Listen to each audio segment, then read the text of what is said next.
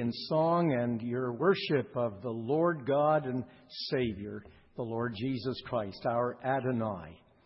Thank you for that word and song.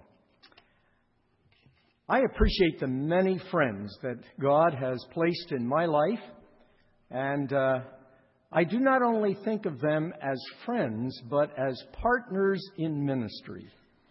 And you have possibly read the 16th chapter of Romans, perhaps through the day, but I would ask you, if you brought your Bible with you, if you would turn to that chapter of Scripture. I would like to talk about how Paul expressed his appreciation for his friends and partners in ministry. And I would just remind you that the Lord Jesus said, even to his disciples, to all of us, "My command is this, that you love each other as I have loved you. Greater love has no one than this, that he lay down his life for his friends. You are my friends. If you do what I command, and I no longer call you servants or slaves, because the servant does not know his master's business. Instead, I have called you friends. For everything that I have learned from my Father, I have made known to you. You did not choose me, but I had chose you and appointed you to go and bear fruit that will last." The 16th chapter of Romans is a very interesting chapter in that I love the book of Romans. You know the theology of Romans. Chapters 1 through 11 are just filled with all kinds of doctrinal teaching, doctrinal truth that is so essential. As Paul, who did not visit this church in Rome, he hoped to go there many times, but was prohibited from doing so. But he writes to them to show them the great plan of salvation that God had from eternity past, and how he would provide a righteousness that is not our own, but a righteousness that Christ would give to everyone who would believe in him. And the first 11 chapters of Romans, just filled with doctrinal information. A wonderful book to study. And then chapter 12 to chapter 15, he's talking about the practical implications of that theology. How it becomes very personal. And how, because of all these mercies that we enjoy, we ought to offer our bodies as living sacrifices, holy and acceptable, which is our reasonable worship or service to the Lord. But he comes to the 16th chapter, and keep this in mind, I'm going to repeat it. He had never met these people. He never visited the church at Rome, and yet he talks about many of the people that are in that congregation. And he likens them to his friends and partners in ministry. That's a fascinating thing. And you say, well, how did he get to know these people? Well, probably people came from Rome and told him about these people that were involved in the life of the church and in his life as well. And he talks about these people. At some time, he may have met them on his travels. But for the most part, they were now in the church at Rome. I'd like you to look at this chapter with me, because we see that Paul was a friend. He was a friendly man, made many, many friends, but he also needed friends. Do you need friends? I need friends. People in leadership do need friends.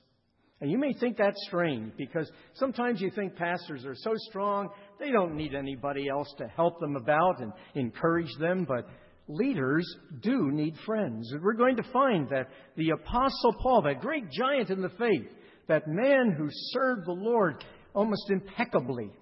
You don't find anything about his spiritual life after his conversion that God faulted and told him that he needed to rebuke him for something. He lived his life impeccably, but yet he was a man who needed friends, and God gave him many friends. I'd like to see what some of these friends were like, why they were so highly appreciated by the Apostle Paul. And the whole chapter, can you imagine this? A whole chapter of, 27 verses It's just completely filled with directives to these people that were his friends and partners in ministry. I'd like you to look at this particular chapter, and he begins by talking about Phoebe. Now, Phoebe was probably the woman who brought the letters and the carrier of this letter from the Apostle Paul to the church in Rome. It tells us something about this woman. He says, I commend to you. I want you to accept and treat this woman in a very special way. She is our sister in the Lord. That's a very dear term, a close relationship, that he saw this woman as a sister in the Lord.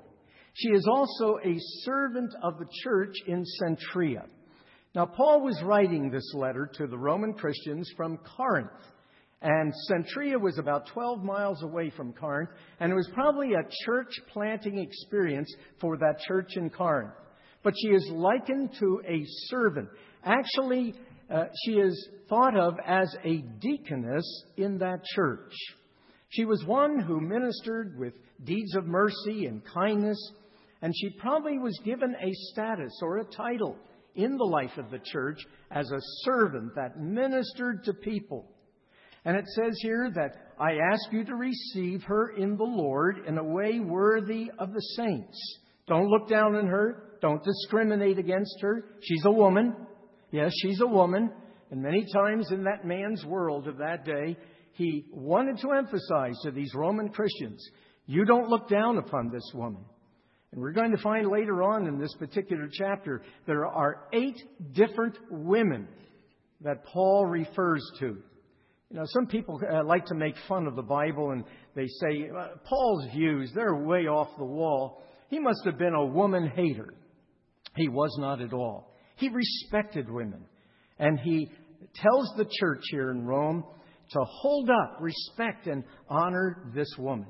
I ask you to receive her, to give her any help that she may need from you, for she has been a great help to many people, including me. So this woman was a personal friend, a great encourager to the Apostle Paul. And the one word that is used here, she was a great help. It's the word that is found in the King James Bible in Hebrews chapter 2, verse 18, where it talks about the Lord Jesus being our great high priest, who knows how to come alongside of us and empathize and sympathize with us. It's the word in the Old English, in the King James Version, that he is able to succor us. Now, we don't use that word because that's a strange Old English term, but it means to have a heart of compassion and empathy and a feeling of great sympathy, coming alongside of people and being a friend and making yourself available. And Paul lists this particular woman, Phoebe, as one that really ministered to him. Now, I don't think he's exaggerating. He's not being perfunctory in his language. Flattering people, complimenting people. This is not a mutual admiration society that he's talking about here. He truly meant what he was saying. He was very closely acquainted with these people, and he appreciated them. And probably he had great conversations with Phoebe before she carried this letter of Paul to Rome, and she was part of that Roman congregation. And he tells the church to give her great respect. I must move along. He says next, greet Priscilla and Aquila, my fellow workers in Christ Jesus. Spent some time in our Sunday school lesson this morning looking at the character of Priscilla. I don't have time to talk about all that Priscilla and Aquila did, but you remember they were ejected from Italy in Rome itself, and they had a time of tremendous suffering and poverty. They were married. They moved to Corinth. They were tent makers. You remember how Paul stayed with them for about a year and a half. And I'm sure Paul taught Priscilla and Aquila many, many theological truths. They were two people that really enjoyed each other, a close, intimate marriage, a good, solid biblical marriage. They ministered in many different churches. They ministered in Rome, Corinth, Ephesus, and they went back to Rome again. And they were on the move, so to speak. In fact, Our church extension department has picked up on the concept of Priscilla and Aquila, and there are couples that have the ability either to be retired or perhaps the means that they could take a little vacation for a couple of months or maybe even a year and go work in some of our church plants. There's a couple that maybe you have come to know, Russell and Nellie Rook. Now, they own the Didden Greenhouses in Hatfield. Now, they were rather comfortable, but the business would be able to sustain itself, and they would give years to different church plants, churches. They would go and actually buy or rent a home, live there on the scene, and work with that church. And we call them our Priscilla and Aquila teams. There have been a number of them. In fact, Carl Spackman and Helen, his wife, they just retired from our Harrisburg congregation, and they're going to now become a Priscilla Aquila team and work with Pastor Smith in our Harrisburg congregation. Remember a couple of months ago, Pastor Smith was our guest on a Wednesday night in our missions emphasis night. They're going to move. They're going to possibly find a place elsewhere in Harrisburg, live among those people, and work with Pastor Smith and mentor him, encourage him, and be a tremendous support. That's what Priscilla and Aquila did. But there's an insight here that Paul gives about them that we don't have in the book of Acts. Look at what it says. They risked their lives for me. Not only I, but all the churches of the Gentiles, they are grateful to them. We don't know precisely how Aquila and Priscilla risked their lives. But when they were in Corinth, things became very violent and vicious and brutal. Remember, Sosthenes, the synagogue ruler, was beaten publicly because some of these people were beginning to identify with the gospel of Christ and taking a side and coming alongside of the Apostle Paul and the believers there in Corinth. And it got pretty violent in that time. They may have taken a stand. They may have done something to actually protect and help Paul from being beaten himself or even injured or put to death. We don't know exactly what it was, but Paul remembered that as if it was yesterday. And he says, these people were willing to risk their lives for me. And they not only did this, but they were greatly appreciated by all the churches, the Gentile churches particularly. Now, they were Jewish, but the Gentile congregations in that Asia Minor area, they knew about the way in which Priscilla and Aquila were willing to risk their lives for the gospel. And he commends them to the Roman church and tells them, they are special people in my life. Let's go down.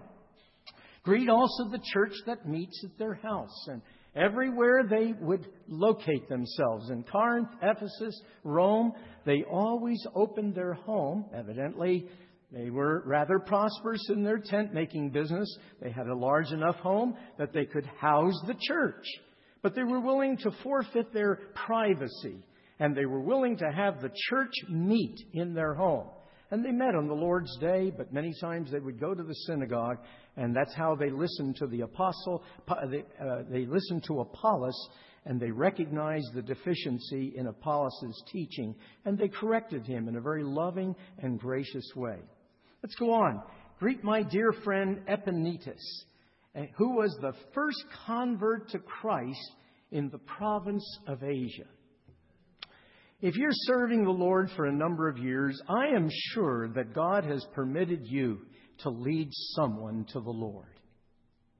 I would imagine some of you have led some individuals to Christ. Can you possibly remember that first person that you led to Christ? I was pastoring in Millersville for only 9 months. And I'll never forget, for the first 2 months, I didn't know a soul in Millersville. We moved there on December the 18th, 1954. We were just married.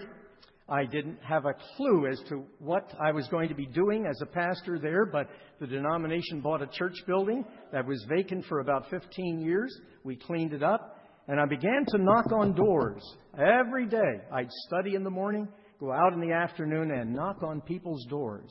And I would say that we're planting a new church here. We are at that time was Mennonite Brethren in Christ Church, and I would tell them what we were doing and whether they might be interested in coming to church.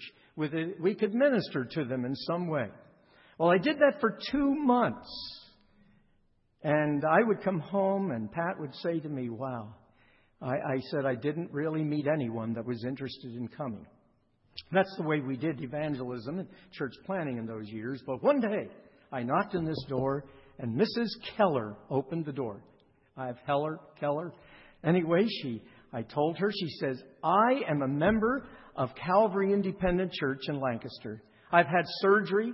I cannot get there frequently. My daughter and husband and their little boy live with me here. I believe they are both Christians, but I really don't know very much about their spiritual lives, and I would love to come to your church. So I came home. I was so excited, and I told Pat, I found someone that's going to come. And so I looked for them that Sunday morning, but they didn't come. So I went back, and I felt free to talk to Mrs. Keller again, and she said, I had surgery. I lost so much weight. I needed a new dress. I needed a hat, and we will be there Sunday morning. Now, we had a church that probably would seat about 125 to 150 people. It wasn't a large building. But can you imagine 3 people with a little boy, about probably 4 or 5 years of age. They come into this empty building. And my practice was always to do a service. I would preach to my wife. I would come down and take the offering. I would prepare the envelope, give it to her. She'd put it in the offering plate. She would play the piano. I would sing to an empty building, And now, they come in and they don't know where to sit. Well, where would you sit if you came into an empty building? Well, they sat about halfway down where Marion and Chuck Wood are sitting there. And they listened. I went through the message, closed with prayer. They attempted to sing. And I thought this was great. They came back Sunday night. We had Sunday evening services, the only ones there. But they listened. They responded. And then they came Sunday morning again. Oh, I was so excited and talking with them throughout the week. Sunday night, I said to my wife, I'm going to give an invitation this evening. And I just felt led to invite anyone who would want to trust Christ to raise their hand. And I would like to speak with. Well, it's a captive audience, right? I mean, they're the only ones there. But I must say this. I don't believe I was more than in one sentence of the invitation. And Charles Dietrich raised his hand, the husband of this woman's, the daughter. And Charles came down the aisle. He said, I want to be saved. I want to receive Christ. Well, my office was back in the lavatory. That's where my office was. It was a small building. Took Charles back, and we looked at many scriptures, and he has opened his heart to the Lord. And about 3 or 4 months later, we had a baptismal service of 14 people, and he was my first convert and first one to be baptized, Charles Dietrich. What a delight. Here we find, greet my dear friend Epinetus, who was the first convert to Christ in the province of Asia. Can you imagine this? How excited the Apostle Paul must have been. What a friend this man was. And what an inspiration, I'm sure, to many other people. And he saw him not merely as a buddy, but as a partner in ministry. Let's go on. Greet Mary, who worked very hard for you as a congregation. Don't know much about what she did that was so difficult. But it says, greet Andronicus and Junius, my relatives who have been in prison with me. They are outstanding among the apostles, and they were in Christ before I was. Now let's take this apart for a second. Andronicus and Junius, he said, they're my relatives. Do you find it easy to talk to your relatives about Christ? Sometimes it's the most difficult individuals to share the gospel with, your own loved ones and relatives and family members. He says they are his relatives, and they were actually in prison, possibly in Philippi, with him because of their identification with Christ. And it says, and they were in Christ before I was. That's amazing. I don't know exactly when they came to Christ, but keep in mind, these people from Rome, That church was planted, obviously, by people that were at the day of Pentecost in Jerusalem. Remember when Peter preached? 3,000 people were saved, and they came from 19 different countries all around the Mediterranean. Those people went back to their family members and shared the gospel with them. And probably most of these people that were in the Roman church, even though they didn't have a lot of teaching until Paul instructed them with this letter, these people were probably saved either by relatives, family members, and they came there and planted this church.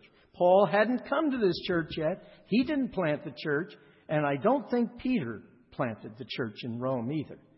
But it was planted by individuals, and evidently Andronicus and Junius, the relatives of Paul, I don't know exactly how they were related, but he is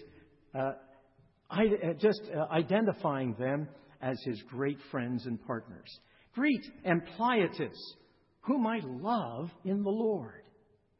Greet Urbanus, our fellow worker in Christ, and my dear friend Stachys. Stachys was actually a judge. I want you to notice, if we have time here, it's moving along very quickly, but many of these people were not just church people. These were people that he met in the community. They were in different places of leadership in the community. They were secular people that before they came to Christ. Stachys was a judge. Some of these people we're going to see in verse 24. Erastus, who is the city's director of public works. He's probably a commissioner, town commissioner. I don't know all of these different levels, but just think about how Paul had so many different friends in so many different areas of life, just like you. You have friends here at church, but you also have friends in your neighborhood, friends in your community. And when these people come to Christ, what a joy, what an exciting thing it is when they become part of the body of Christ. It says, greet Apelles, tested and approved in Christ. It doesn't say much about Apelles. But maybe this man did not receive the approval of people. But Paul is saying, remember, he received the approval of Christ. Sometimes people are forgotten, overlooked, missed. They're not the popular ones. They're not the ones that seem to have it together like some others. But if they're approved by Christ, in Paul's idea, he was a very special person. I want you to notice something here. As I said earlier, there are 8 names of women. In verse 1, Phoebe. In verse 3, Priscilla. Verse 6, there is Mary. Mary. And then in verse 12, I just want you to jump over there, Tryphena and Tryphosa. They are twin sisters, twin girls. They're ladies. Now, can you imagine having your children by the name Tryphena and Tryphosa? My son-in-law's mother just died. Her name was Orpha Eister. She died very suddenly, but Terry is a twin, and his brother's name is Perry. Can you imagine when she yells for the boys, Terry or Perry? You don't know which one's going to be coming, you know.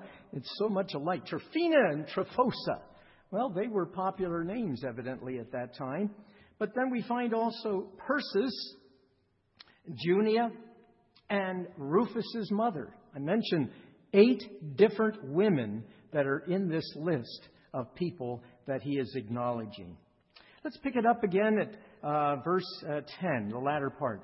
Greet those who belong to the household of Aristobulus.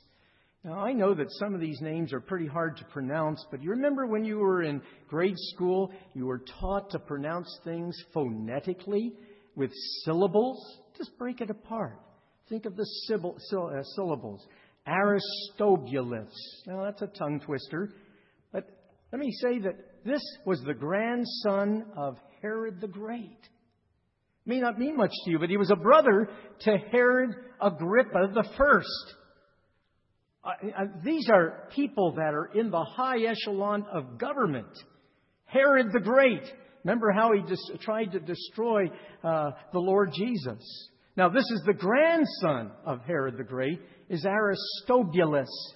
And he's saying, greet those who belong to the household, the family members. Remember when Paul was in Philippi, he was put into prison. But he said, that's all right. I'm going to be able to minister to the Praetorian Guard, this elite group of military people in Philippi. That's all right. I'm going to present the gospel to these people. And many of the households of these guards came to put their trust in Jesus Christ. Aristobulus was one. Greet Herodian, my relative. Boy, he must have had relatives all over the place, didn't he? I mean, quite a man. Now, he's not exaggerating. He's saying that Herodian is my relative. Then he says, greet those in the household of Narcissus who are in the Lord. Greet Tryphena and Tryphosa, those women who work hard. And the word here is that they work to the place of exhaustion. These two women work very, very hard in the Lord. Greet my dear friend Persis, another woman who has worked very hard in the Lord.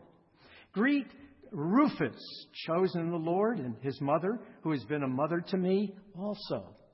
Now, Rufus, if you look at Mark chapter 15, verse 21, you remember the name of the man who carried the cross of the Lord Jesus? Remember who carried that cross? Who was it? Simon of Cyrene. You'll find that he had two sons, Alexander and Rufus. His father, Rufus, this man here, carried the cross of the Lord Jesus Christ. And he says, I want you to remember Rufus and his mother. It doesn't tell his mother's name, but he said, she was like a mom to me, a mom away from home. I thank the Lord for some of the moms that God placed in my life over the years in my churches. Hon, do you remember Mrs. Hinkle?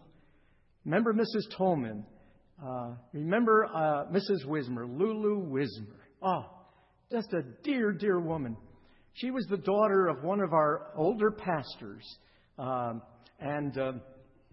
She, on Wednesday nights, she loved the Lord. They began the home farm. I got to give you a little tidbit of history. They worked in our home farm in Center Valley. They would take care of 3 aged ladies who were widows. And they did the farming. My parents would go down and buy raw milk from the Wismers. We would go down from Bethlehem to Center Valley. The home in Center Valley developed so that it grew, and we moved to Nazareth, where we could handle 25 elderly people. I remember coming on the board of Fellowship Homes when it was at Nazareth. My mother was a resident there as well.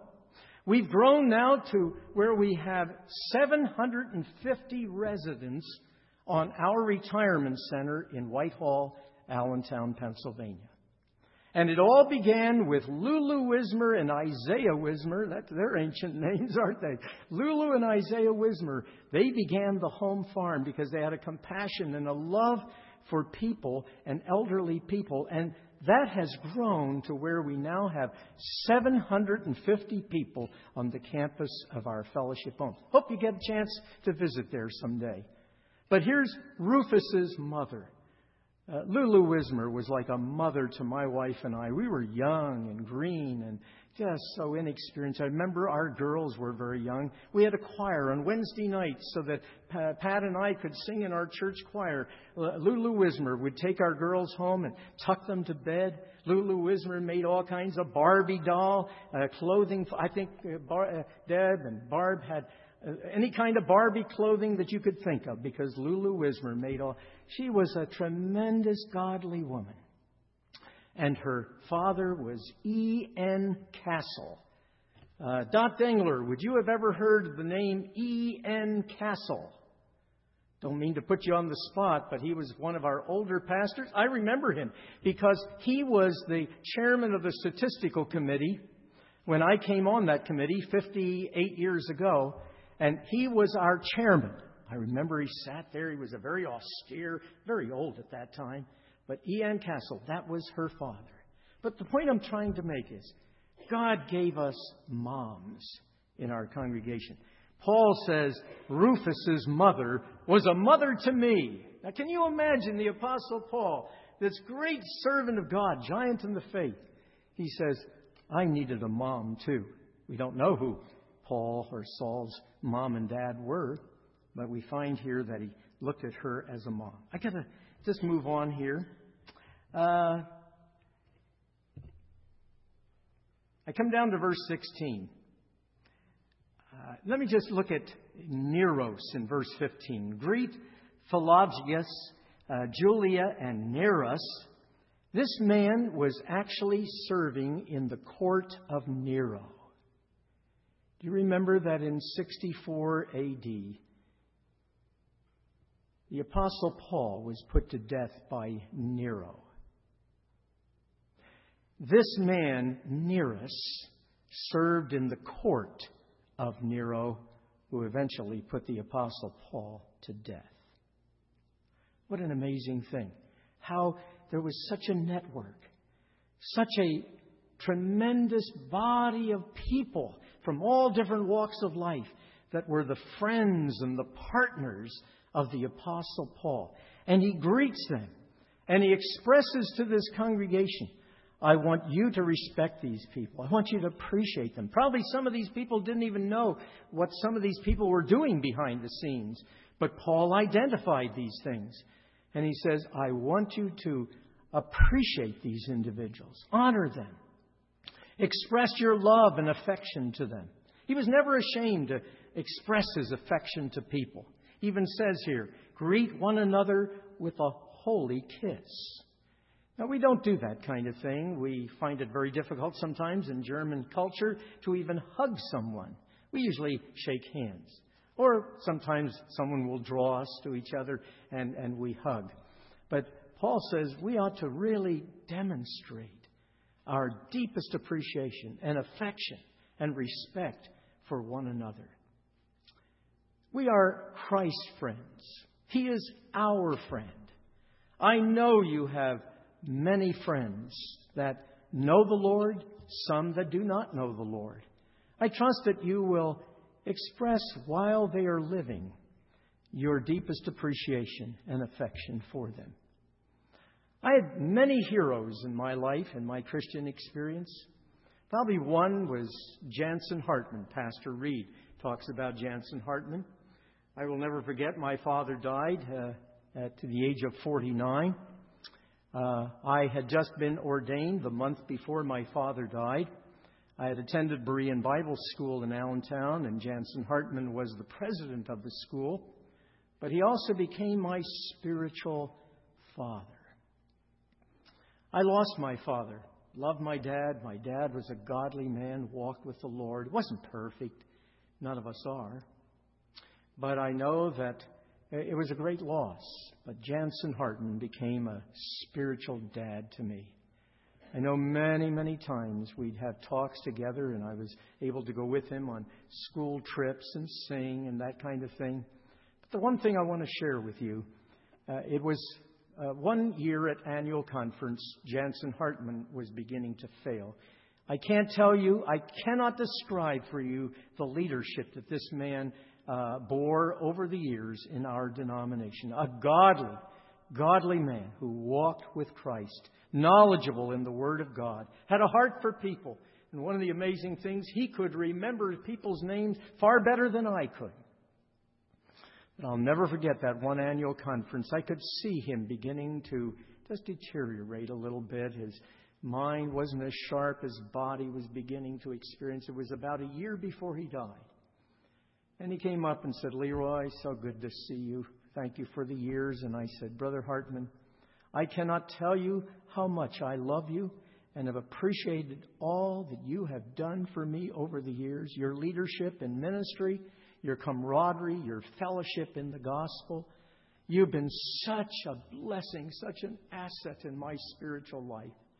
You were very patient with me. I know I didn't do everything right, but I thank you. I thank you. And eyeball to eyeball, we wept, I hugged him, and I am so grateful that I took the time that day at annual conference. We were standing up front together. I was a teller, and I was collecting ballads, and I just expressed my deepest appreciation for. I am so glad I did. Perhaps there's someone that has been very, very special in your life. Do you remember them? Have you forgotten them? Do you convey that love and appreciation to them from time to time? Maybe just not once. Do it frequently. Do it often. Let them know how deeply you appreciate their testimony, their witness, their affection for you and their kindness, their helpfulness in your life.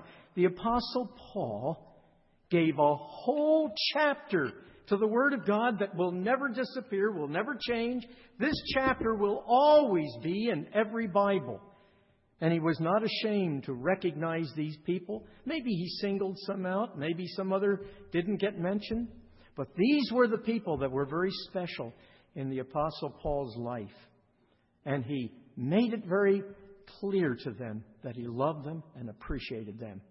And maybe some of these people he didn't even meet and know intimately, perhaps in casual relationships, but he never forgot them. I want you to remember those that have had such a special part in your spiritual development. Remember them, pray for them, write to them, let them know that you deeply have appreciated all that they have done. Let's pray. Our Father, we thank you for your word. We thank you for the life of the Apostle Paul. He's given us so many doctrinal, biblical truths. Oh, this book of Romans is so rich with information, knowledge, truth of your glory and your praise. In this particular chapter, it closes with the longest benediction he ever gave in any of his letters, where he exalts Christ in every way, the glory of Christ.